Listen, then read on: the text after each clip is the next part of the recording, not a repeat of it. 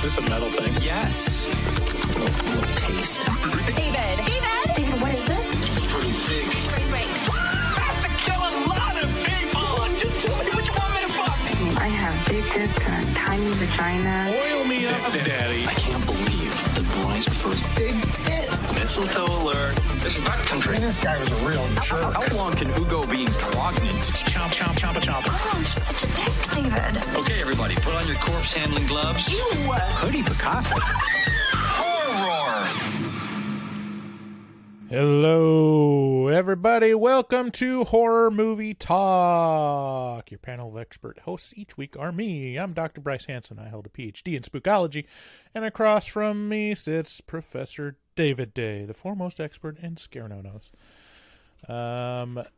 So, yeah, I don't know if anyone is worried about Horror Movie Talk after kind of being teased that we're going through some struggles. Specifically, David is going through some struggles with watching horror movies. We want to reassure you at the top of the show, everything's going to be all right. It's going to be okay, guys. Everything, it's panning out real good.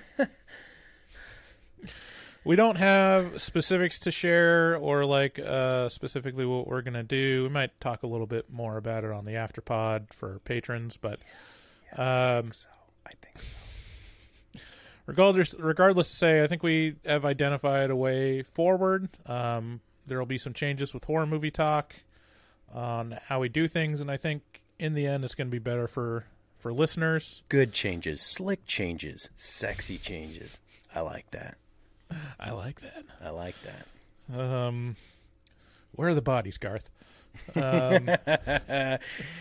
But we don't have to talk too much about that. Just rest assured that Horror Movie Talk is still going to be around. We're not going anywhere. We've got a great show today, though. We're going to review The Final Girls from 2015. Before we do that, just want to mention our website, horrormovietalk.com. And excuse me. Oh my God. Are you serious? Are you serious? This is called regression. This is called regression. This is regression. Yeah. I apologize. Wow. Wow. That's not the person that I am. And I vow to do better going forward. Interesting. And I apologize to those that I've hurt. You know, though, I was thinking as we were listening to the intro music, I was like, it's good that we have this intro music because it really probably does a excellent job of weeding out the people who, I mean, that's the most shocking part of the show for sure. Right. It was a little, I mean, with the original one where it ends with belching is probably the better intro, but we're trying to evolve and get better, and again, I apologize, but we haven't been belching as much, so we're trying our best. Want to thank our new patrons on our Patreon. You can check us out on patreon.com/horrormovietalk, but want to thank Corey S. and Amy H. What do we got? Andrew M. I think that was... Yeah. No? Patreon's been a little wiggy for me in that regard, so... Yeah. Big apologies if we're missing anybody. I can tell you that Patreon's been a little bit. Yeah. Consta H, Charles C, Mitch P, Ariana L. Yep. Thank you so much for being patrons and supporting the show. We love you. We appreciate you. We post new episodes every Wednesday for free for everyone. So continue listening to that. If you have a phone number, call us at 682-253-4468. We start out every episode by giving a brief review and our score for the movie. We score on a scale of 1 to 10, 1 being a miserable dredge where it makes you angry, 5 being an average film that hits all the expected marks, and 10 being so good it transcends genre boundaries. After we give our score, we'll get into a spoiler section and kind of delineate that for you with an audio cue and a video cue so you can bounce if you haven't seen the film. And then later on, it's a very special episode because we have a special guest that we'll be interviewing that will join us for a game at the end as well. Oh. We're interviewing Emily Hagins, which is she's a writer, director, filmmaker of horror movies. You might have seen her work on Shudder, and has a really interesting story how she got into filmmaking. We'll have an interview with her, and then we'll end the show with our final girl quiz. New game where we quiz David and Emily about final girl trivia. Oh. I love it. I love it. So yeah, let's get into it. We watched The Final Girls. It's available for rent wherever you rent movies. I watched it on Amazon. You don't have to. You can watch it somewhere else. I don't care. In this film, Max, the daughter of a struggling horror film actress, is grieving after her mother's untimely real death 3 years prior. Her friend's tone-deaf stepbrother, played by Thomas Middleditch, insists that Max attend his double-feature screening of Camp Bloodbath, the film that made her mother a star. While attending with her friends, a disaster happens and they escape through the movie theater screen. In proper movie logic, they somehow, by doing so, step into the reality of Camp Bloodbath, an obvious stand-in for Friday the 13th. They soon realize that they are trapped until they can navigate to the end of the film and survive the machete-wielding masked killer. This is another meta horror comedy that seems to be attempting the success of the previously released Cabin in the Woods and Tucker and Dale vs. Evil. In comparison, this one's pretty lackluster, but mostly because those two mentioned movies are some of the best horror comedies ever made. However, this film does have its charm and is an enjoyable watch. The one difference in style that The Final Girls uses is the 80s fantasy logic and doesn't really bother with realism. This gives them a little more wiggle room to have fun with the slasher formula. And the one thing that I'd say, and one of the reasons why I wanted to watch it was in the cast was Adam Devine and Thomas Middleditch, and I did expect it to be funnier than it was. It is funny, it has funny moments, but it's not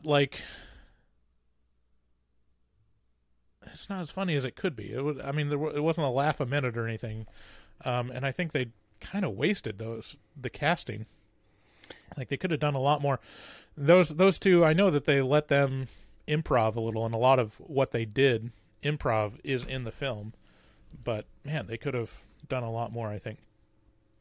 They only go after the easy jokes around the genre and don't play as much as they could with the archetypal characters or the slasher absurdities. Again, it's really easy to compare it to Cabin in the Woods, and I think they did a little bit of a better job and a little more interesting in those films. But you kind of get what you expect. It ends up being surprisingly predictable, but not unenjoyable. I give it a score of 6 out of 10. Yeah, fair. As I was watching this, I thought, wow, this is a real kind of interesting sort of 80s effort at a new kind of meta take, It's like you got the Scream meta take that you see copied everywhere. Right. But this it's a horror movie where everyone have seen horror movies, and so right. They comment on the genre throughout, which is, in my opinion, the most annoying version of this. Right. But like Cabin in the Woods, this one takes a fresh, new, even more meta approach to the thing and tries to meta the meta and does a decent job of that. In its premise, it's original and interesting, which is what everybody says they want. Give me something new, give me something original. I don't want the same thing that's been done to death. It's paired up with the thing that's been done to death, right? It's paired up directly with Friday the 13th. So, and basically every other slasher that's ever been made. But yeah, it does. At the start, you got this real impressive inclusion of Adam Devine and Thomas Middleditch, who are, I don't think anybody's going to argue that they are comedically and improv-wise. There are two separate flavors, and they go good together like vanilla and chocolate. It's like this is a real good pair of comedic minds who can really throw some incredible improv out there and do for that first act, maybe first part of the second act as well. But after that, boy, they just do. It's real. It is just too bad that they don't lean on that more because, and don't get me wrong, Angela Trimber, one of the camp counselors, who's a very impressively different looking actress, just notably sharp features, facial features. Anyway, she does a great job. There's others who do a great job. Like, the acting is really pretty darn good in this thing. It's just, you didn't play with it enough, I think. I think that's the sin that this thing commits.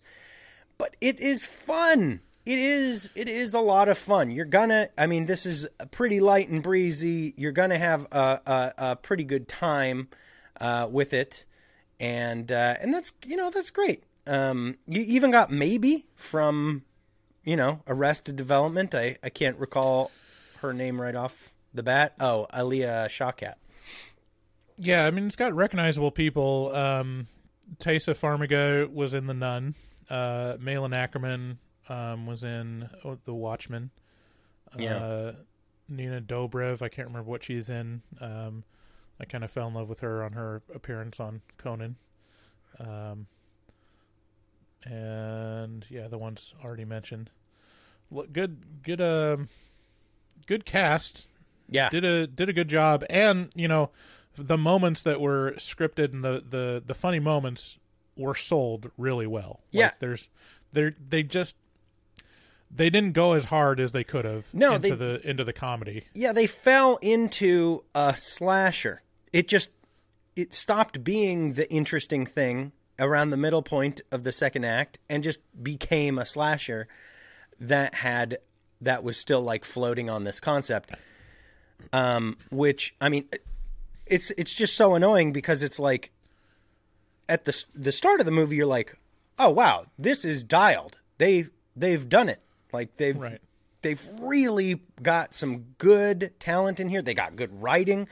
But they just kind of squandered it by killing them off so fast. And maybe, I don't know. Yeah, I agree with your score though. I'm going 6 out of 10 as well. Yeah. It's delightful. And then it just kind of drags on the way a slasher does.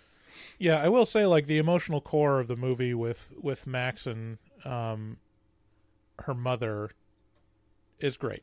Like, yeah, that's there.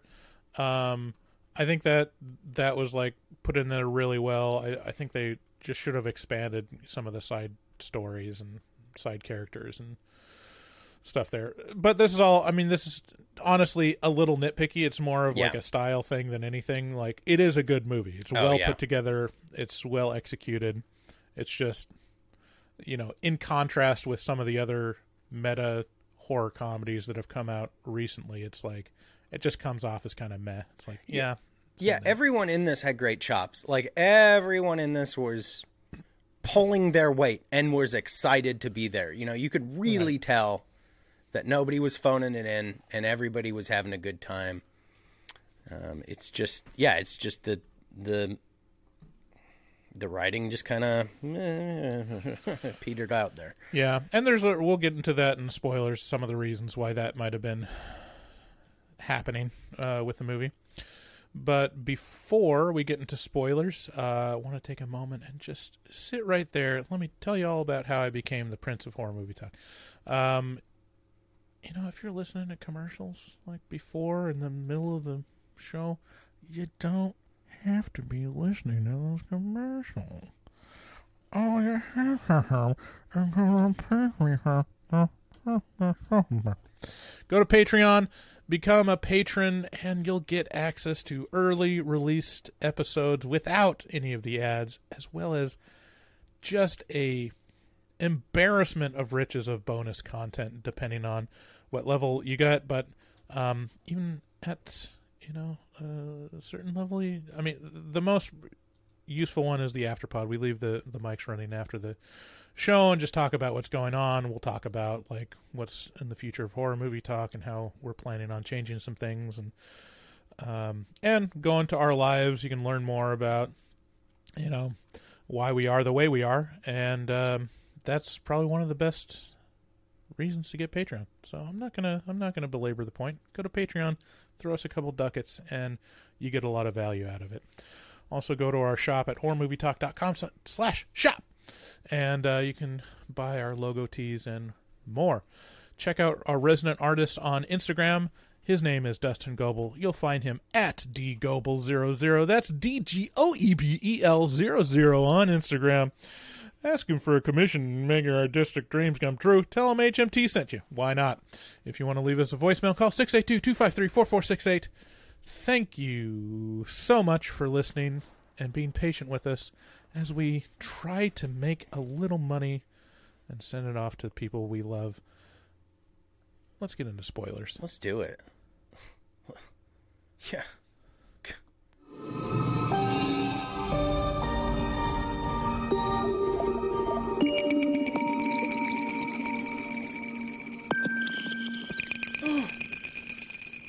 Alrighty. You want to know what's really scary? What? So I was surfing around some bands and stuff like that, as I do, as I'm listening to music, and I saw a picture of Robert Smith, one of the member of The Cure. A recent picture. Let's see it. Shit. Oh, man. Okay, yeah, I'll go ahead and Robert Smith now. Oh, my. Oh, oh, my.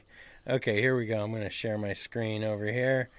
We're gonna this is... Oh, boy, man. Oh, boy. Whew. There you go. Is that some nightmare fuel or what? I'm sorry, Robert, man. You just got to, you'd look good if you just went gracefully into that good night. Look. Oh, man, there was a great... Let me see if I could play this. This might be worth... Hold on. Let me do this. Oh, it's just unfortunate. Look at Here, watch look, this again. Look. Here, unshare your screen. Let me play this. You unshare your screen, sir. This will be everything. Hi, guys. Thank you. Hey, how are you? I'm Carrie. Good. It's so nice to meet you. Hi. Congratulations, The Cure Rock and Roll Hall of Fame inductees 2019. Are you as excited as I am? By the sounds of it, no. Oh, no. What are we going to do? I'm sure we'll get there eventually. It's a bit early, isn't it? Yeah, I guess it is. Maybe we just need... I love that clip. Okay, well, he's redeemed himself. I like By it. the sounds of it, no, probably not. Yeah, you're going to ask the lead singer of The Cure if he's excited. What a fucking amateur move. Hey, man, if you are the lead singer of The Cure, it's not like you can just leave goth behind. Like, it's a commitment. You gotta do what you gotta do. Yeah, and by the way, Robert Smith is laughing at me from piles and piles of money. He's like, okay, guy. Yeah, he's listening to you and he's like, oh no, it's not working for me anymore, David Day of Horror Movie Talk. Except these are $100 bills. Right. Yeah, no. And he's sitting on a pile of money. Anyways, The Final Girls, kind of interesting in the trivia. This film was conceived and co-written by Joshua John Miller as a way of dealing with the death of his dad, Jason Miller, who starred as Father Karras in The Exorcist, which is kind of interesting. Also was the inspiration for inspiration for Jason Voorhees. Jason Miller, Jason Voorhees. Same. Right. It's true. Same first name, so it's got to be connection there. Movie starts out with the trailer of the fake slasher Camp Bloodbath, which is an obvious takeoff of Friday the 13th. And then Camp it quickly Crystal goes... Lake. Yeah, Camp Crystal Lake in this one. In Camp Bloodbath, it's Camp Bluefinch. Whatever. So it starts out with the mother, which was an actress in the Camp Bloodbath movies, played by Malin Ackerman, and her daughter, Taisa Farmiga. And we're kind of given the information that her mother has kind of struggled since, she's a struggling actress and mostly known from her horror movie career. And it's kind of the emotional core of the movie. And it begins very strongly with a car accident where the mother dies, within the first 5 minutes of the movie. Were you distracted by the CGI car stuff? Yeah, a little bit. I mean, it's weird when a movie... I mean, it's not weird. It's super normal when a movie does this to itself, which is just take the first 10 minutes and take its foot, bring it way up here so that you can see it. Here's the foot. And then it's just just shooting itself in the foot with bad CGI. Right. It's okay. Yeah, it's weird. The first inkling, it wasn't even the crash. There was this shot. It was an overhead shot, which would have been on a dolly or a crane or something, and the car was driving underneath, and then all of a sudden the camera snaps to being the same velocity as the car. It's just it just felt like an impossible shot, and you're so jarring that you're oh, this is fake. It's just such a weird choice to make. And then when the car accident happens, it was very, very fake, because it was that computer CGI fake physics. It was a car would not flip around like that, and has the obvious, camera glare. It looked like a music video is what it was. It looked like if Britney Spears was going to have a car crash in one of her music videos, it would have looked like that. Okay. So I'm so glad that you, at the start of this, mentioned Britney Spears. First of all, wow, what an interesting arc she's got going over there on Instagram. Okay, that's first of all. But second of all, when Angela Trimber comes on the screen, I was like... What? Every part of my brain just was whoa, Britney Spears is in this movie? I was just what is happening? She's got... It's something about this first shot when she's in the movie. It just tricked my brain. I was just wait, Britney Spears is in this movie? She's just got that real cute young girl kind of face, their faces just matched up perfectly in my head, and I was taken aback so jarringly, but obviously it's not Britney Spears, it's Angela Trimber. Now I know it's Angela Trimber, who is somebody who I don't know who she is. She's somebody who can fake me into believing she's Britney Spears. If there were a Britney Spears doc, this girl to me would be the way they did Pam in that one doc. It's just so dead on. You're ooh, wow. You watched that, didn't you? That Pamela. Yeah. That's a really fascinating doc. And it's one of those where easy now. Oh. This is Angela Trimber. She's not in anything. I mean, she's kind of recognizable, but she's not in anything that jumps at me as saying, "Oh, I know that's where I know her from." Mm-hmm. Yeah, here she is, right here. Yeah, that look. Not Britney Spears. No, not Britney Spears. Yeah. Californication. Anyways, yeah. She probably has one of the best moments, like at the end of the movie when she's like on Adderall and trying to be like, because she's like the sex kitten. Yeah. Like her character is kind of a takeoff on the blonde in Halloween, and kind of like just there to like just be desperate to fuck anything that moves, you know? They like tape her clothes on her. Yeah. They're like, no, you can't take your clothes off, and she's like, just itching. They've got like mittens on her hands and have like a floaty or a life preserver on her, and she's just like desperately pawing and stuff, which is a great take. It's a very funny bit.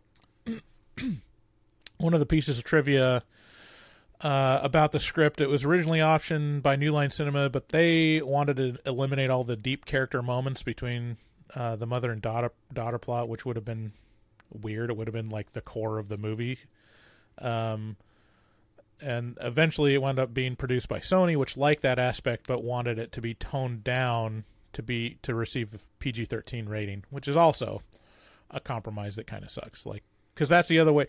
See, again, if you're going to do a comedy horror, like, you got to pick one and go all in on it. Like, if you're going to lean into the horror, the comedy, PG-13 is probably what you would go for, but definitely make it more of a comedy, right, and less of a horror. Yeah. And then if you're going to go all in on the horror, like, make it R, you know? And like, but it's kind of like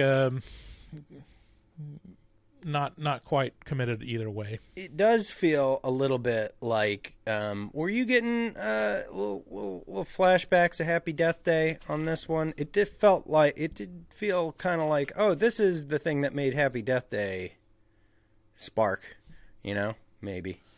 Yeah. I mean, I liked Happy Death Day a lot more. I think it worked. I do too. More.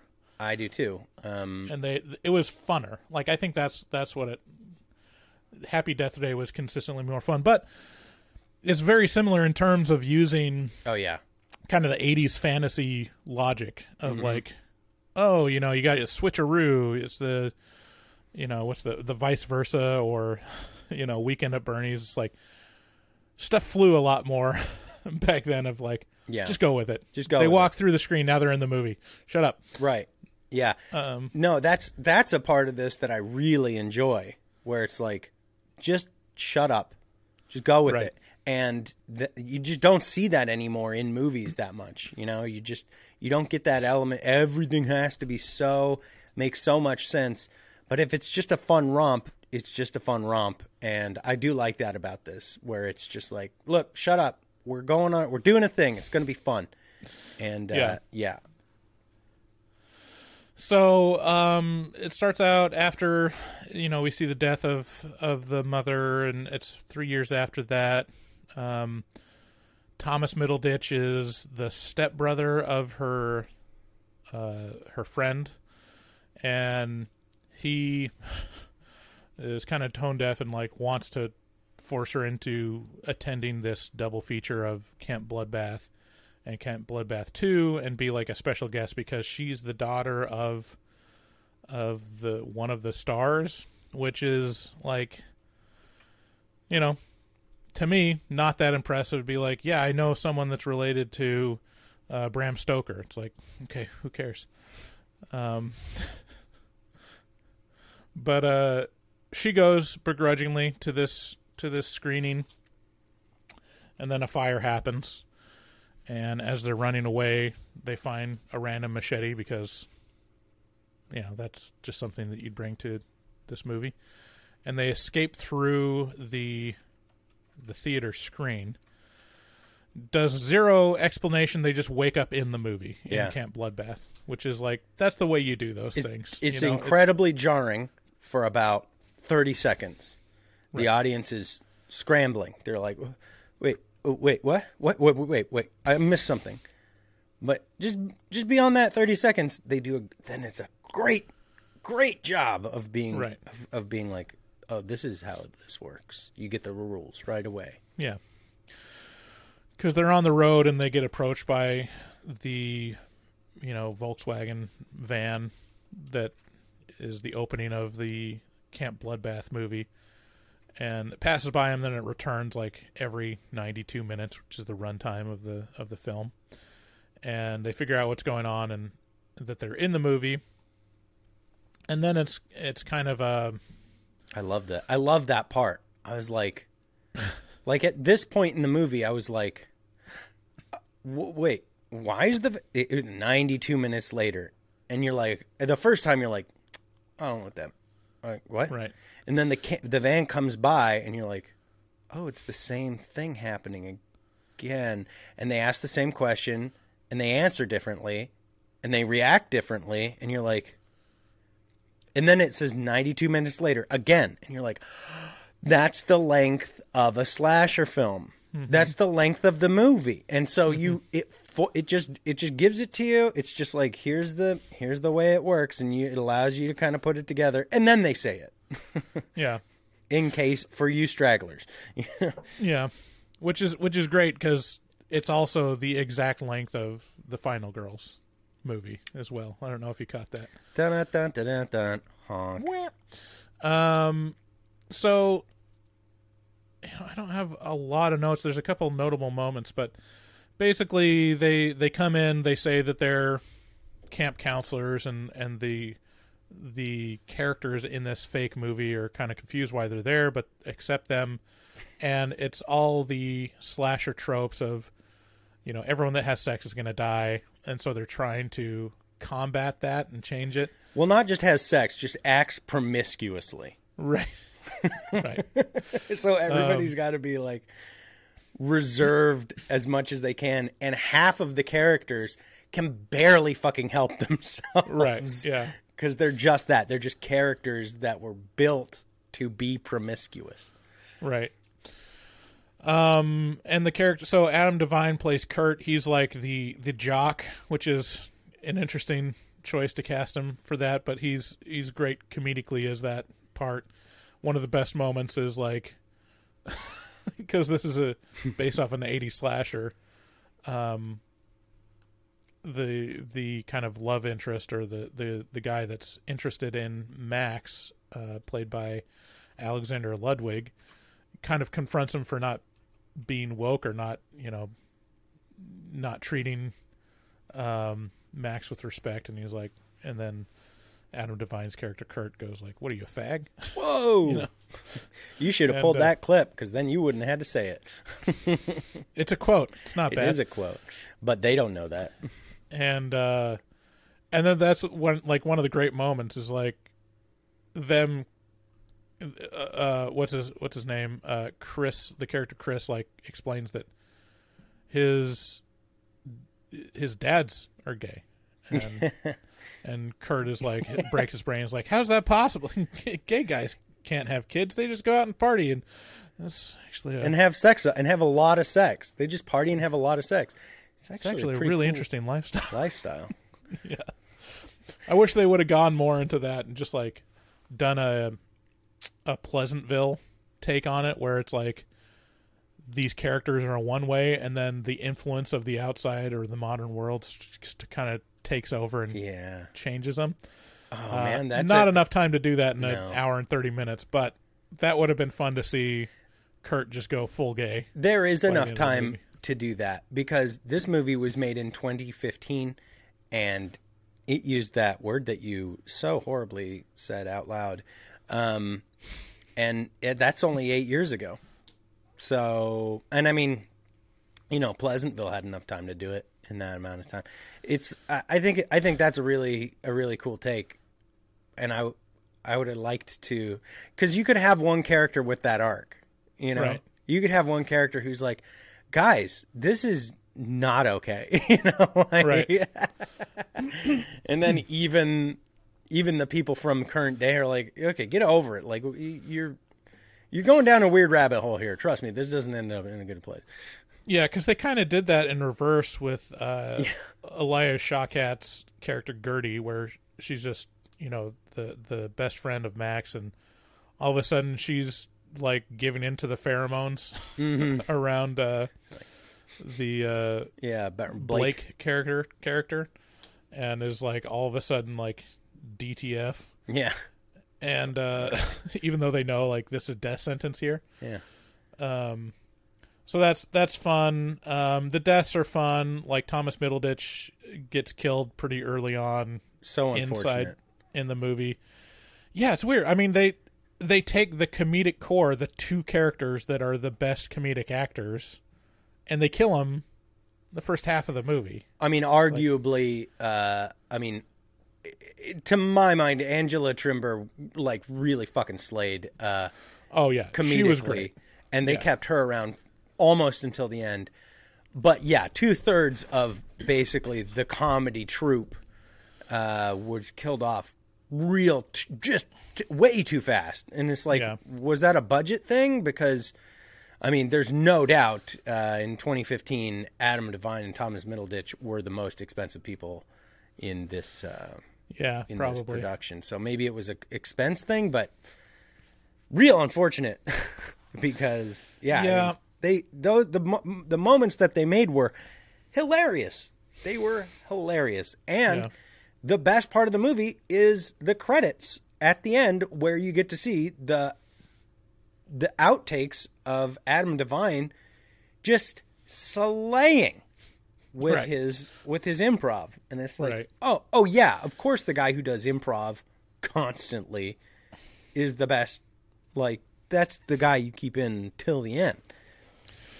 Yeah, I think like one of the things they could have done was cast more comedic actors. Like, all the actors did great, but I think it would have added to it would have to be a different movie. But I was thinking, like, treat it like Wet Hot American Summer. Like, just have a bunch of sketch players and like kind of be more free with the stuff, and it could be really great.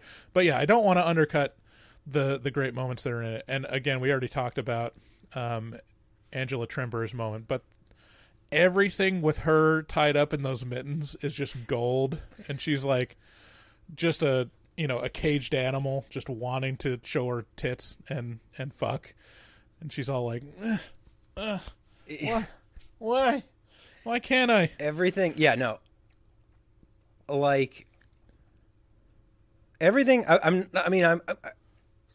just seeing her do this movie. I don't know, but I imagine. So now I'm a little bit in love with her, as you do. And so I'm like, well, I want to go watch other stuff she's done, but I know it's just going to be downhill from this, because this is such a fun role for her. Like, she just chewed it up. She was like, she took this, she was like, this is going to be fucking fun. And then she made it, she just elevate, like, this is, everything else is not going to be nearly as fun and funny. I imagine. I prove me wrong.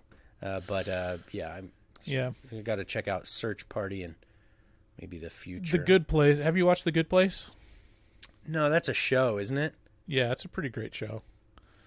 I think you probably like it. She was in a couple episodes of that. I don't remember her character or anything, but does that got Ted Danson in it? Yeah, I like Tony Danza. That's definitely one that, like, it's actually good if you go into it blind and just watch the first episode. That's one of the strongest pilot episodes that I've seen. Wow, ever. What about The Office? The Office, was great. In terms of like pilot episodes that are like 10 out of 10 for me, it's like Breaking Bad pilot episode was like fantastic. Yeah. I think Cheers is kind of legendarily a great pilot episode. But anyways, Good Place is great. Yeah. So Tina, there's a moment where she finds one of the people's Adderall and ends up taking 30 Adderall and is just like completely unhinged.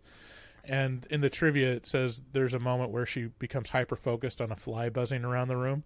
And that was completely ad-libbed. That was spur of the moment. It wasn't scripted. That's great. And it was a real fly, which is like, that's great. Total commitment. Yeah.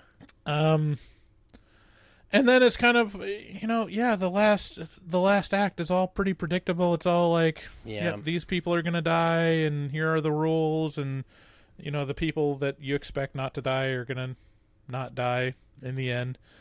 The mother's character kind of sacrifices herself for Max after, she understands what's going on and the rules. So that's there. I will say the one kind of like thing that also drew me out of the movie other than the CGI was the age gap between Taissa Farmiga and Malin Ackerman. They look almost the same age to me. Like they're not. No. Yeah. Like I Malin Ackerman is definitely older, but it's not like not mother-daughter age gap. She was insulted, yeah, for sure. Yeah, her real life person was like, I'm pretty hot. Okay, so, yeah. Well, I mean, it's weird because you have her, Malin Ackerman, play her mother, but in the story she starred when she was supposedly much younger, before she had a kid in this horror movie. But she looks exactly the same as when she is the mother as when she is in the movie. But yeah, I actually checked it, and it looks like the age gap is pretty small for a mother-daughter. So Malin Ackerman is 44 and Taissa Farmiga is 28. So only 16-year difference. So really, Malin that's Ackerman more than I would have guessed. It's more than I guessed. I thought it was going to be like 5 to 10, but it actually is a 16-year age gap, but pretty young. Like, you definitely, if you wanted to make it like the actual age gap, you'd have to specifically mention, like, I had you when I was 16, and it was the best decision I ever made. Yeah. It ends with like a pretty cool, I guess, machete fight between Max and the Jason stand-in. It's got moments, It's fine. nothing you haven't seen before. And then they wake up and it was all a dream, but no, they're actually in the sequel at the end. Right. Whatever. Yeah, standard. Yeah, very standard slasher end. Yeah. Yeah.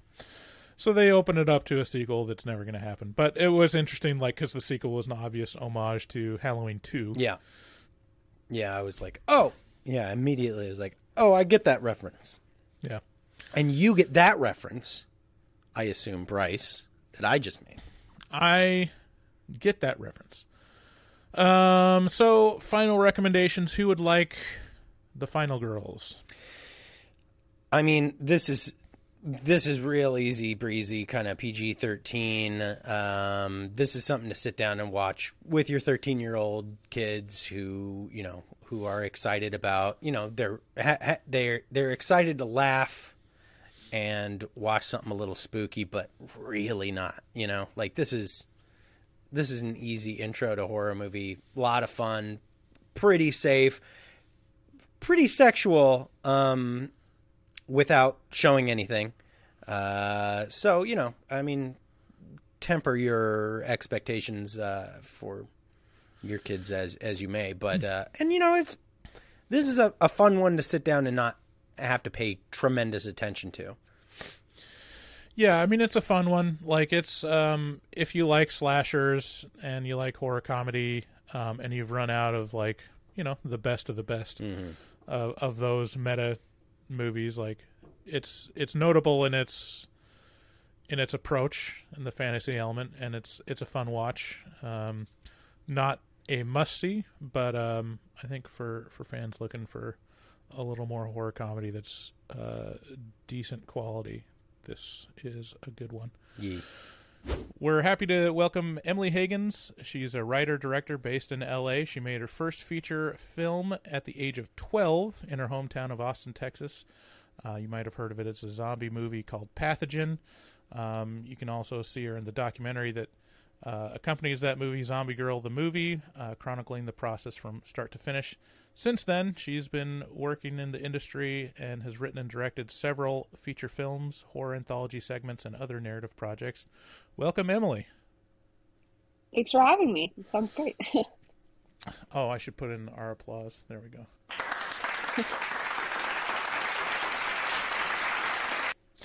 He didn't put that in. They were there. Come on. Thank you to the studio audience. So yeah, I got a couple questions for you. I watched Pathogen last night and a little bit of the documentary, and I know, I mean, that's almost 20 years ago, but it is still really interesting, that story, and how early you started. I'm just curious, just most general question right now. What are your favorite horror movies?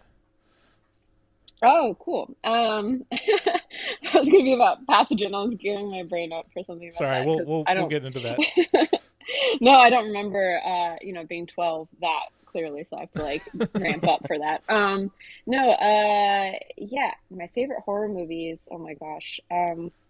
Luckily I have a DVD shelf right in front of me, / Blu-rays. I would say I always come back to, like, The Thing, and I mentioned Dead Alive recently.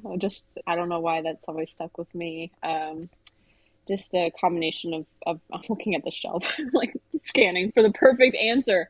Night of the Living Dead, just a lot of the classics, The Shining, of course. But I always gravitated towards things that were a little silly and comedy. So it'll be something serious that's really, like, resonated with me and scared me, and then it'll be something like, a Shaun of the Dead or Dead Alive type thing. So I feel like I just, like, really oscillate between something a little goofy and fun, and then something maybe like just, like an It Follows or something. It's just right. Like, just all sorts of things.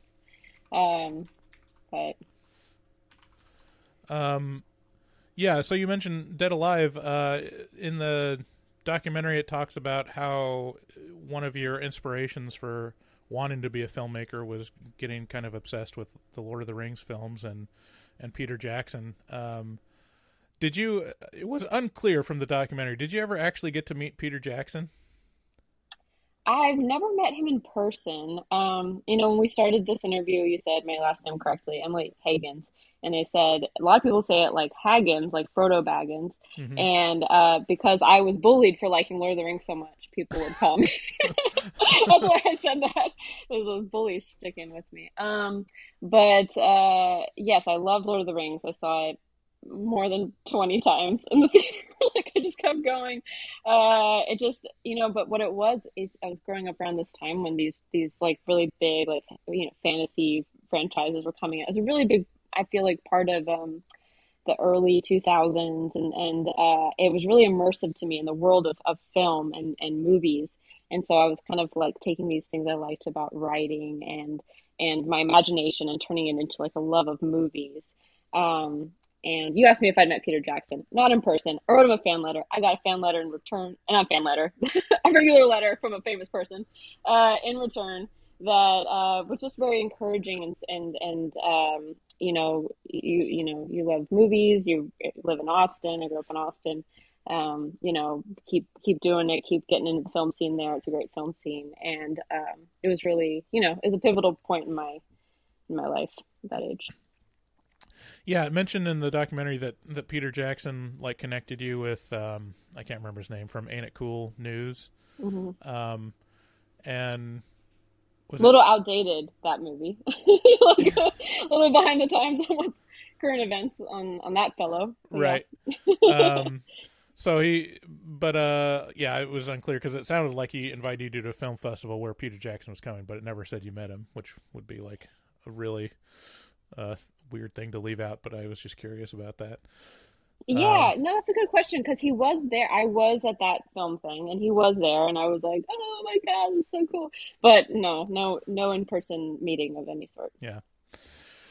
Well, that's cool. So, I mean, thinking back, I don't have any questions about, like, what it was like filming it. I mean, listeners can watch the documentary about it, but I'm just curious, what's the most recent that you've watched Pathogen, and is there anything that when you go back and watch it makes you cringe the most? Definitely, like, minute 1 to minute whatever, the whole time. But in a sense though, because the movie just got re-released or kind of released for the first time. Because before that, we were just kind of selling copies out of our garage when I was growing up with my parents. But it just got released by the American Genre Film Archive, and they did a Blu-ray, they did a screening, and then I kind of had to stick around for the screening, and then I also had to kind of watch it for the the commentary, and there was something kind of interesting about doing those things, because it reminded me of this kind of like, I don't want to say innocence, but like this kind of pure love of filmmaking that I had, where it just was like just unfiltered, mistakes and all, and it wasn't like about getting the perfect shot, or didn't have any money. And it just was like, it was interesting what lessons were kind of intuitive versus things I had to learn. Like the more skills I had, the more crew I had. Like, as the projects went on, I felt like I was relearning things I maybe intuitively was kind of trusting with Pathogen at this like kind of kid-like stage. And so it was really interesting to have to watch it, because I kind of could see these things that reminded me to kind of trust that, inner child. That sounds creepy, but like that that whatever's like drew me into horror movies, drew me into filmmaking, and to kind of trust that instinct, because there were just like little things in there that were interesting to see on the surface of Pathogen that maybe, as I got older, oh, I'm a professional now, I don't do those things, but there's some kind of good things in there that are not good in quality, but good in like mindset and remembering that. No, it's a really interesting experience watching it, because it is, I mean, obviously a very charming movie, and I don't think anyone would be surprised in a certain way to hear that it was made by a 12-year-old. But I mean, honestly, I've seen worse movies made by adults, to be honest, in terms of like competence. The number 23. But that's probably not even close. But yeah, I mean, it is really interesting watching it, because like, I mean, in the documentary, one of the first things that it shows you is being asked, like, what shots are you going to do today? And you're like, shots? Like, what are you talking about? Like, you just like the vocabulary and stuff isn't there, but you watch it and you're like, at an early age, you had a pretty good idea of like kind of the grammar of film, even though it's like pretty rough, but like the shots of people drinking the water and kind of following the thread of like how this pathogen is spreading was it worked. It was great, but it has all the charm of like kind of ad-libbed dialogue by 12-year-old 13-year-olds children. Yeah. It's pretty great. And it made me think of like when I made like little shorts with my friends. My friends were into video production, and yeah, it's definitely cringeworthy going back to watch those movies, but there's undeniable like humor and like we were onto something there. Like if we were more ambitious, like maybe that could have become a thing. But yeah, I mean, it's really impressive that you're able to take that impulse that a lot of people have of just like shooting shit with their friends and pushing it through to a full feature-length film. That's really cool. There weren't a lot of summer camps when I was growing up. There weren't really any. And now they have, you could go to a summer camp for horror filmmaking for teenage girls between 10 and 15. Like, you can get so specific. You can go to that camp now.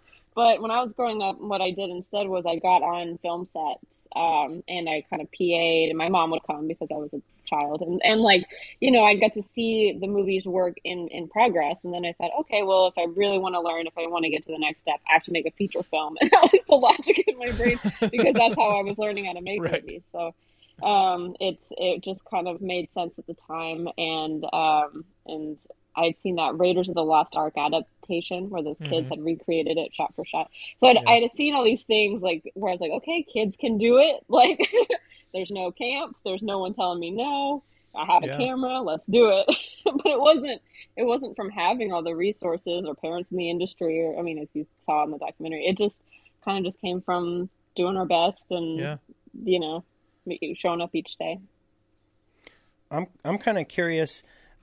just looking at your IMDb, some of your more recent stuff. I mean, you were a writer-director on the VHS TV miniseries, at least one of those stories. You did Scare Package and Sorry About the Demon. Just over your career, I guess my question is, over your career, what have been your high points? You know, like what stuff have you really been like, wow, that's a thing now? I think each project has a lot of, either, just something about it that's been a great part of the experience. But, I liked coming of age stories and I liked horror movies. So I was really oscillating between these kind of like teen projects and then these horror projects.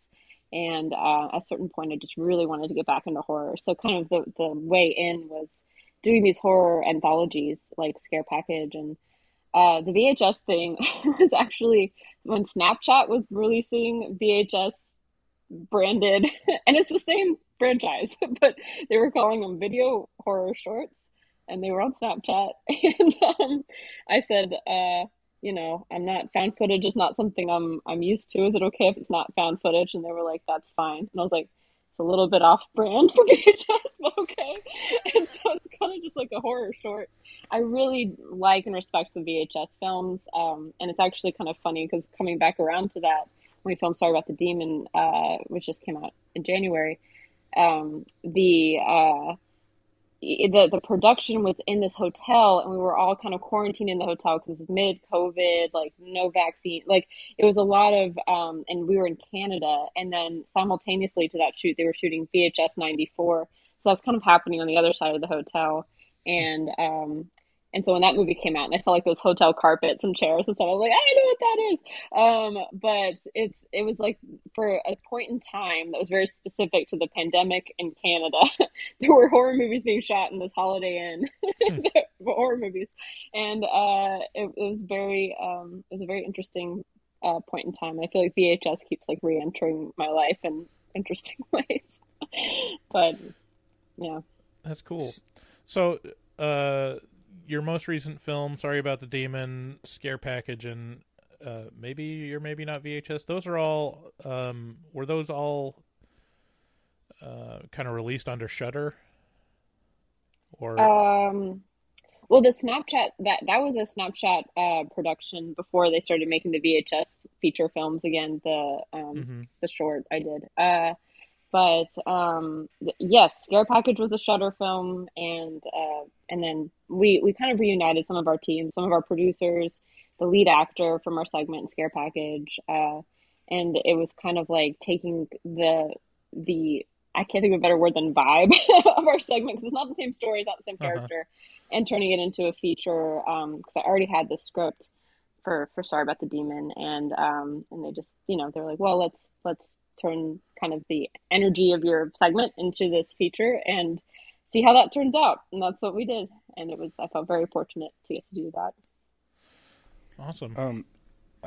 I had a question for you. So recently I've kind of come to the end of my rope of being able to imbibe horror stuff. It just, I got all filled up and I was like, it's hard now, and I'm curious to know, I know how my audience knows, like, why I like horror and how I got into it. What about you? Why do you like horror? Why did you get into it?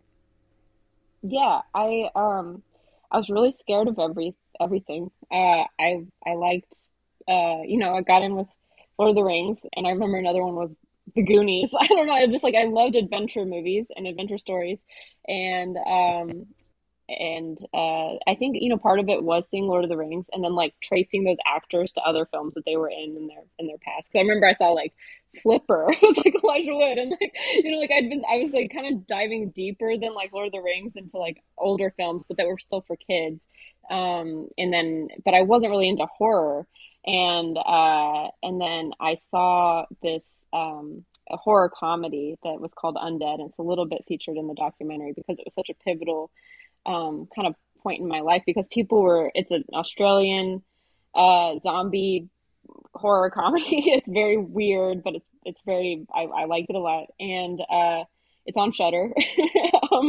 But it really influenced me because people were laughing in the theater, and I really liked that communal experience of enjoying a horror movie and laughing. And I kind of got this little interest sparked in horror. So then I started watching actual horror movies after that and getting more into it. But I think part of me just has this background that wasn't originally in horror. So that's why I've been drawn to coming of age stories and other types of things as well. And I always, when I make horror movies, I want the characters to be likable. And that's just very important to me. And I don't want to make a movie. I enjoy these movies as a viewer, but I don't want to make a movie where I don't care if the main characters live or die. I want to care if they live or die. And I want to be along for a journey, have their journey mirrored in the metaphors of horror. And that's something that's important to me in that space, working as a filmmaker. But I'm also open to non-horror projects. I know what you mean. I know, I can feel that too at times. But I think, I definitely did not start in horror. Started in the love of just movies and then worked my way into it. I love horror now, but yeah, it's a process. So if you were given a budget of $300 million to make anything you wanted, what would the movie be? Is there a dream project that you could just make a mainstream Hollywood film with a huge budget? What would you do? Yeah, if Horror Movie Talk could, let's think about this realistically. Let's go. I think it would just be something where you could do, create that practical magic. Not that film, but create this practical reunite. Nicole Kidman. That was shot where I live. That was shot seconds away from my house. Okay, right now. I don't know how that's very strange. I conjured that title. Why am I saying this? So practical effects, you mean? But creating that movie magic is what I was trying to say, with practical effects, with big, because I guess maybe because I'm thinking about these Lord of the Rings movies, or when the Harry Potter movies were first coming out, there are these really big sets. In those first couple of Harry Potter movies, there's there's fire on those, real fire in goblets on those sets with hundreds of children around, and it's just pretty cool. I don't know, I feel like I would use that type of money to really world build something, whether it's a genre type thing or not. Right. I feel like. So whatever it is, you just want to put children in I danger would love to somehow. do that. No. Something where. But it's a popular thing. A big fantasy project, or is there any properties that you like? Outside of Lord of the Rings and Harry Potter. Yeah. Man, I sound like a big nerd. No, but I always throw out. I mean, it would be totally impossible because it's Disney, but I loved gargoyles. I want to see a big gargoyles movie. Oh no! That is a great idea. Yes, you've tipped on Bryce's most important moment in his childhood. Now you have Horror Movie Talk's full backing. Let's get that money. Once we get $300 million, we'll wire it right. I don't know if you've seen my newest movie, but about 10 years ago, I was making another movie. It's coming of age, not horror movie, called Grow Up Tony Phillips. And the main character, played by my friend Tony, he and I were talking about how much we loved gargoyles, and he was doing the voice of the, it was an age of gargoyles thing. I'm not going to even try. But he was doing that intro voice, and he did this, kind of crazy, demonic sounding, voice for the intro of gargoyles, and I filmed it, and I still have the video somewhere. And then when we were making this movie, Sorry About the Demon, I wanted the demon to have its own personality. And it's not just some digital voice. It was a real character that somebody is, syncing up with everyone else's performances throughout the movie whenever they got possessed. It was this one guy, demon guy, that's unhappy, and he has his own kind of voice and personality. And so I called Tony 10 years later and said, can you do your gargoyles voice for the film? And he did every if you watch the movie, just imagine somebody was originally trying to do the intro of Gargoyles and it became this demon. It's very minimally altered. It is very true to what he can do with his own voice. But that's how it started. There's a little bit of a Gargoyles reference point in the film. That's awesome. Yeah, that's a pretty kind of a cult fan base behind Gargoyles. Like, I remember it was probably came out kind of on the the end of my reign with Disney Afternoon or whatever. I think it was on Disney Afternoon, wasn't it? Or was that a Saturday morning one? Anyways, I remember watching several episodes and like it was a super high quality show and really cool and like had a lot of those fantasy and world building elements that was kind of ahead of its time for like a children's TV show or cartoon. But yeah, that's a pretty great choice. Let's see. What's your advice for anyone that wants to write and direct their own horror film? Yeah, I would say to kind of just, it sounds very simple, but this is what was told to me that got me through it, was to persevere and just, your own limits. And so if people are telling you, well, you need this, you don't need that, whatever it is, just, trust your instincts and just persevere and just get it done and get through it. Because if you've never made a movie before, finishing the movie is like kind of the biggest thing where you learn the most lessons, like getting it done, figuring out if this is what you want to do. So I always just say persevere, because that's what was told to me, like, and it really helped. Right. Yeah. Good advice. Are you working on anything now or anything coming up that you're looking forward to working on? Yeah, I have a Christmas horror project that we're like early stages of working on. So it's a little more horror than my last film, but which is a little more comedy. But there's still like the sweetness, like what we're talking about a little bit, like about just likable, just there's just a good, like a nice cast of characters. Are you allowed to give like an elevator pitch? Maybe not. Yeah. Are you allowed to give like the 2-sentence summary? I don't know. I haven't, not so far. I haven't been able to. I mean, not like I can't. It's more like I don't know if I'm supposed to. But okay. It's a little bit of return to the teen space with horror and Christmas all set on one night. I don't know what else I can say, but it's not like a Star Wars movie, so I feel stupid. But just No, it's fine. Is that going to be Shudder original too, or is that coming out somewhere else? So far it's kind of with some other folks, but since I'm working kind of for them, I can't say. But we'll see. But okay. I did write it. It's my own thing. Don't hush. Yeah, I don't want to ruin your good thing.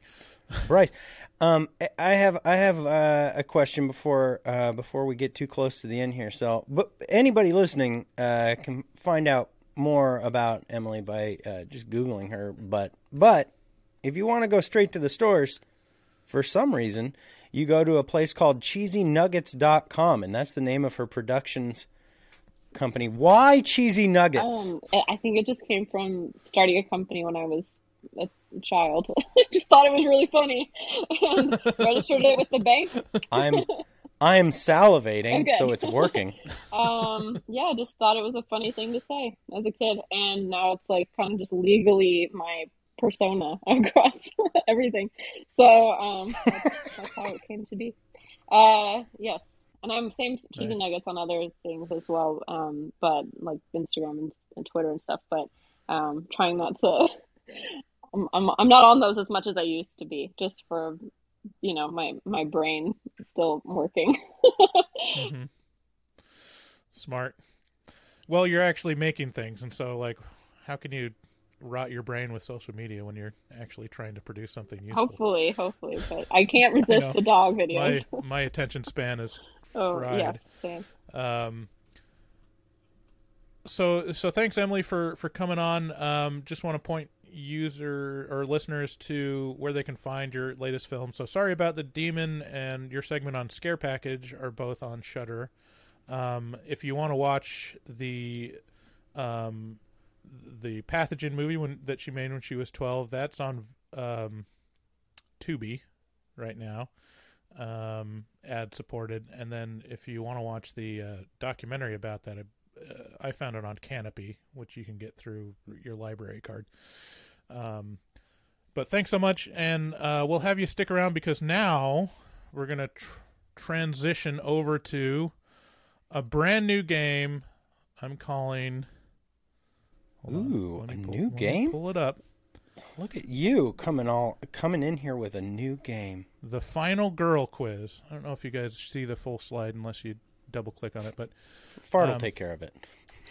So, Final Girl Quiz, we're going to go over some of the most notable final girls in horror film. So, these will all be questions about Jessica Roth from Happy Death Day, Jamie Lee Curtis from Halloween, Neve Campbell from Scream, Alexandra Daddario from Texas Chainsaw 3D, Heather Langenkamp from A Nightmare on Elm Street franchise, and Sigourney Weaver from the Alien franchise. So, interesting that you chose Jessica Roth, in my opinion. It seems like she's, in my brain, she's edged out by a lot of people. Well, I'm seeing a type, though. I get it. All right, so we've got a bunch of questions. I'll have David play against Emily. David, could you just keep track of the score on a... Yes, I will bring up a thing. Okay. All right, to start out, which Final Girls character inspired the Metroid video game? Who goes first? Do we buzz in? Like, how's this work? Yeah, why don't you buzz in? So say your name. Say David or Emily. Or Emily, you can say Cheesy Nuggets. That might be a little more, have more plosive energy on it. So who wants to go first? Buzz. Okay. Is it Sigourney Weaver? You're correct. It's Sigourney Weaver.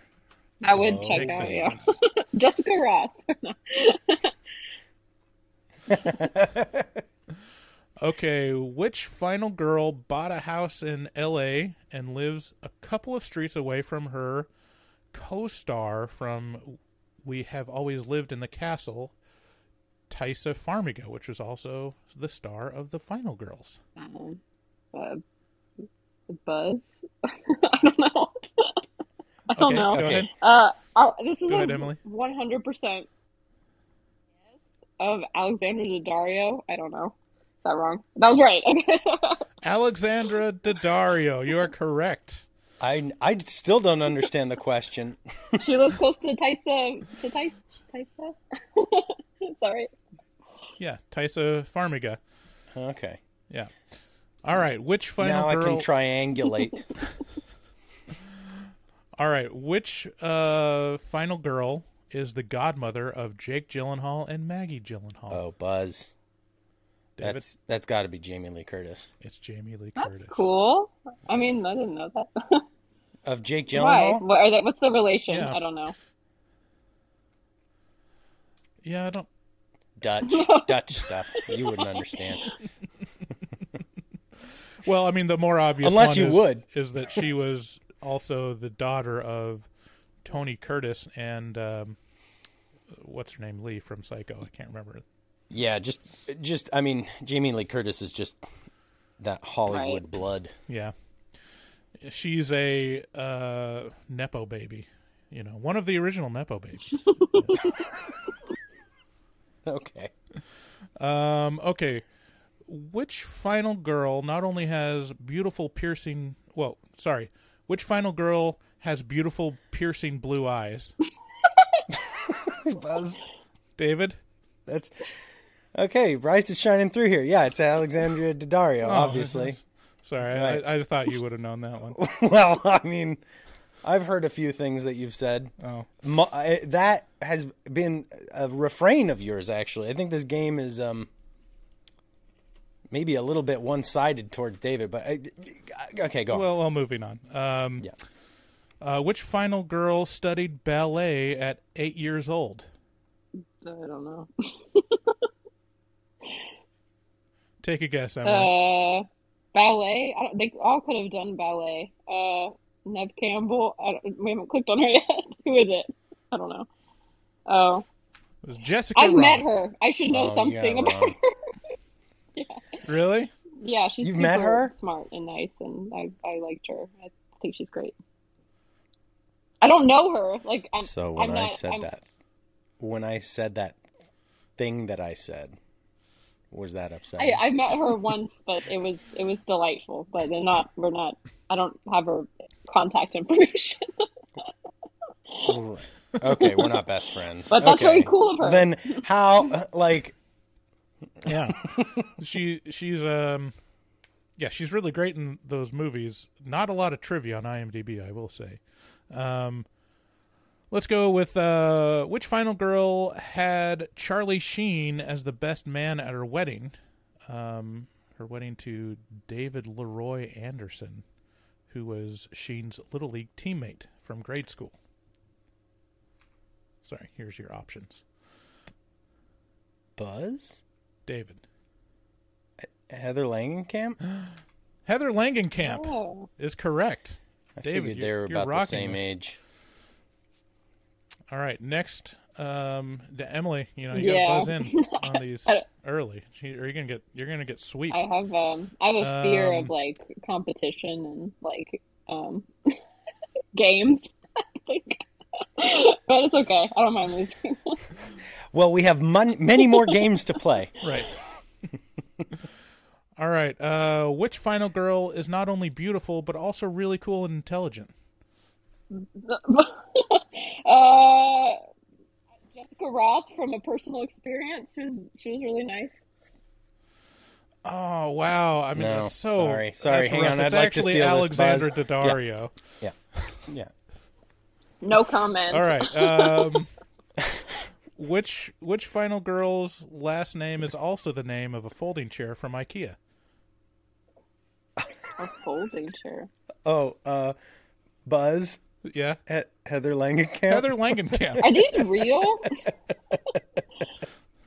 Oh. No. I mean, yeah. This I mean, Totally real. We're well researched.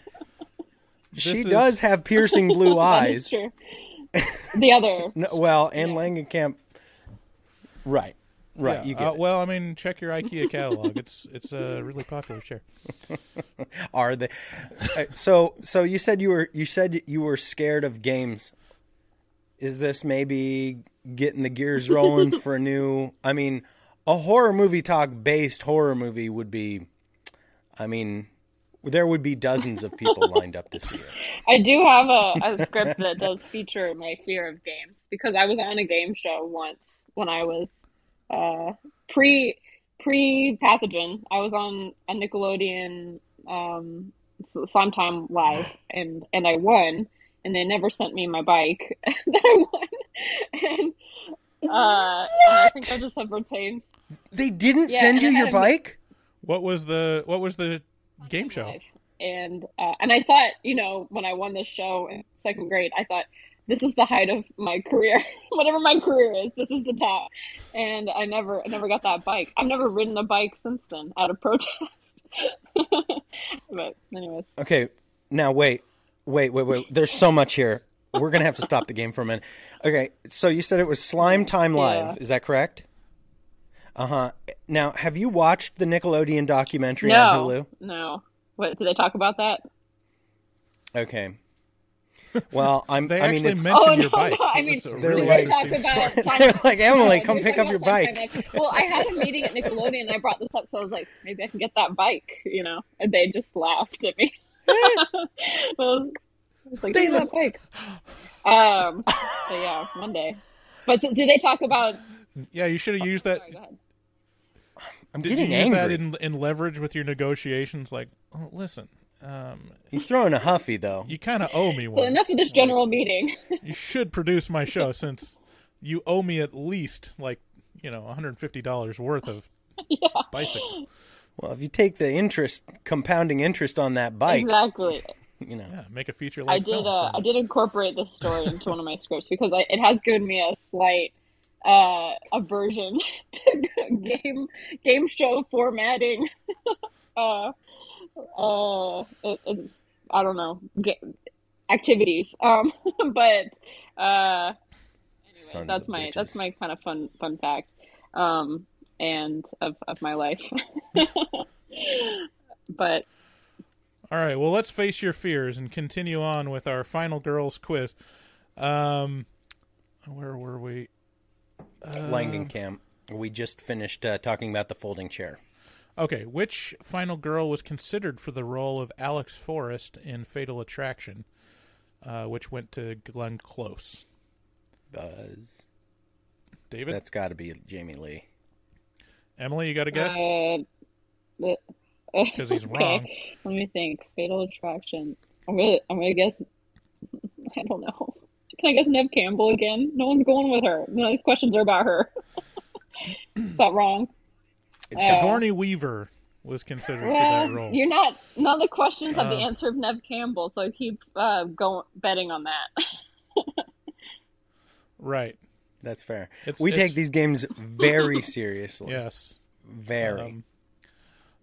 Emily, honestly, I don't think you can win, but we got to go. We got to move through because the good news is the runners-up prize is a new bicycle. So don't tease me. All right. Which final girl is married to producer Andrew Form, but is too good for him and should probably get with someone much fatter and probably funnier? Based on the previous questions, Buzz, this sounds like Alexandra Daddario from my... Good. You pulled through. It's Alexandra Daddario. Wow. These were all trivia facts from IMDb. Oh my gosh. All right. Which final girl once said that Dan Aykroyd was the best on-screen kisser she ever worked with? Buzz. David. It's got to be Jessica Roth. Emily, you got a guess? Dan Aykroyd. Think about.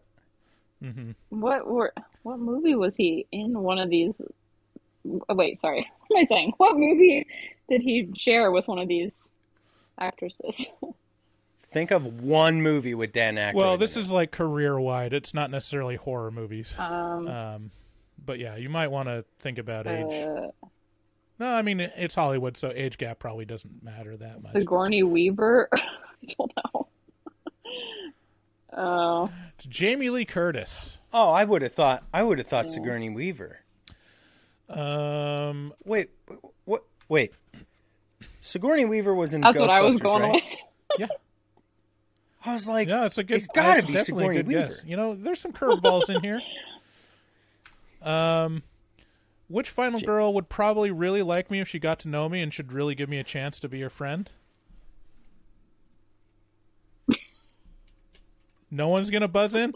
Buzz. No, that's Alexandra Daddario. Thank you. All right, we got a couple more.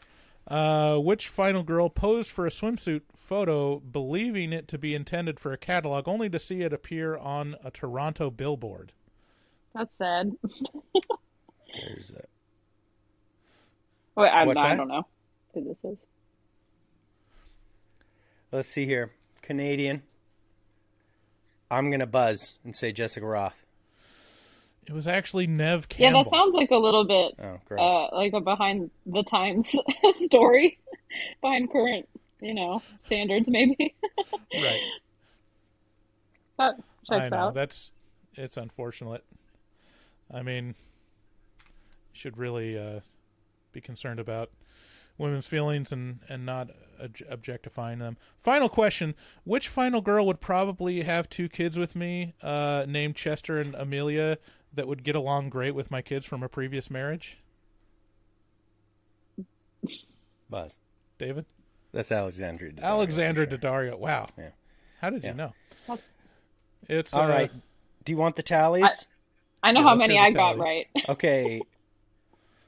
Surprisingly, I don't. It all pans out on paper, though. Emily has 27 points, and I have 6. Oh, wow. Just one of those questions worth a lot. There you go. Wow. The final girl quiz. You You are the final girl. Yeah. By default.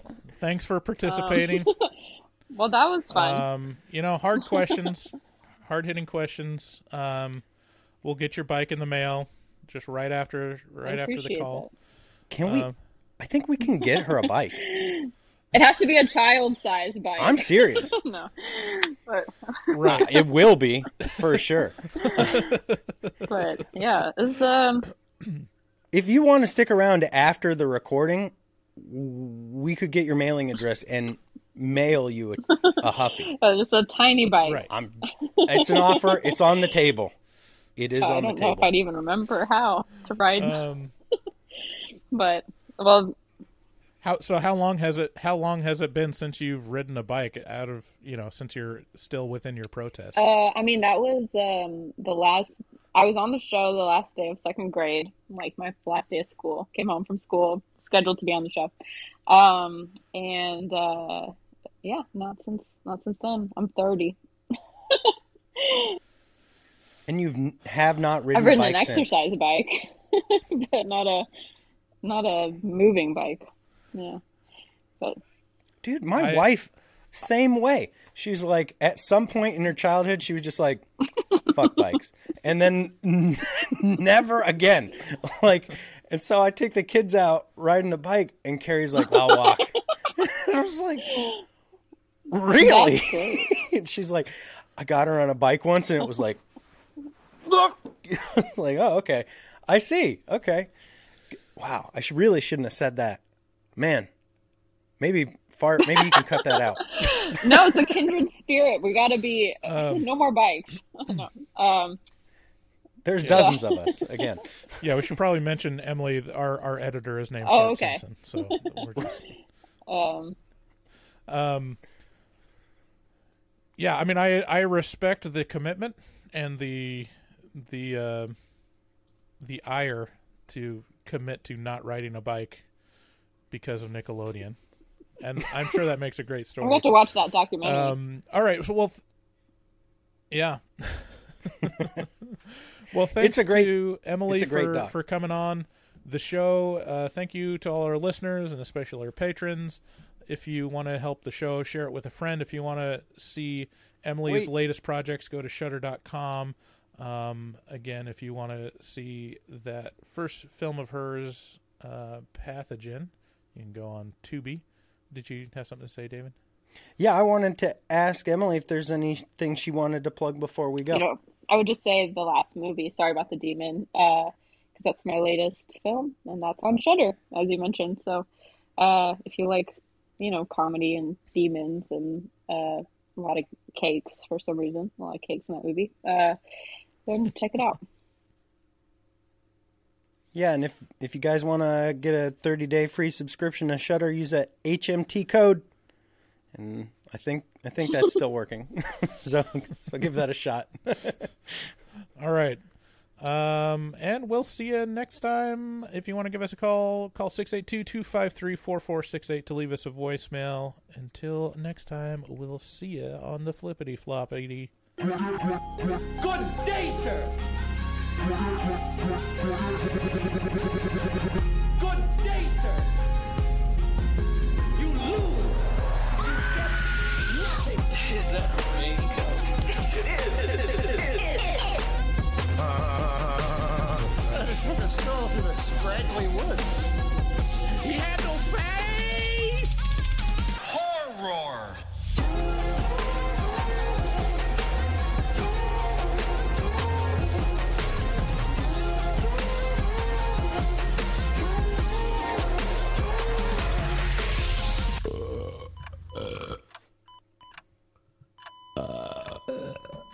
Wow, that didn't sound good.